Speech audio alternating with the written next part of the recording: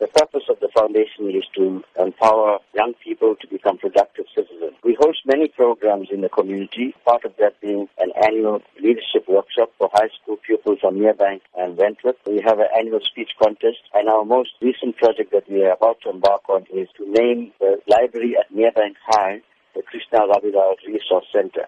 We also have a full-time staff member and an office. So in order to sustain our programs and the office, we're having this fundraising dinner and dance this Friday at the Enchanted Gardens at 6:30 p.m. What can be expected at the event? We're very excited about this fundraising project because the guest speaker that we have is Deputy Finance Minister, Nkubisi Jonas. He is a man of integrity. He has shown that he is not corrupt. He's shown that he cannot be bought.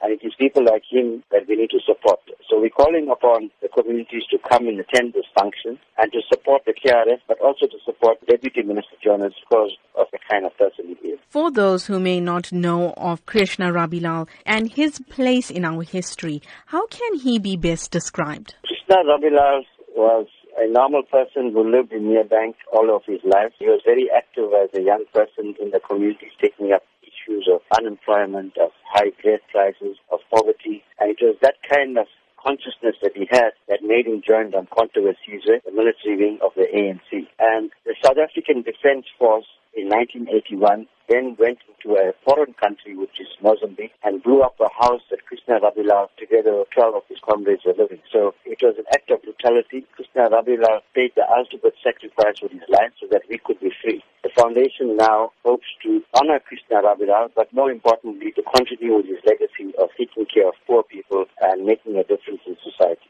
Going forward, what are the foundation's plans? We want to have regular monthly meetings with young people from the community of South Durban. We want to start off sports and cultural activities for them so that they become active and join an organization like the KRF. Krishna Rabilal, he attended Merebank High School. He was an excellent pupil. He had an A for maths, a higher grade. But because he failed Afrikaans, he couldn't get entrance into university. So we want to, through this library and the resource center, pass on the legacy of Krishna Rabilal. Future generations of young people must know who he was.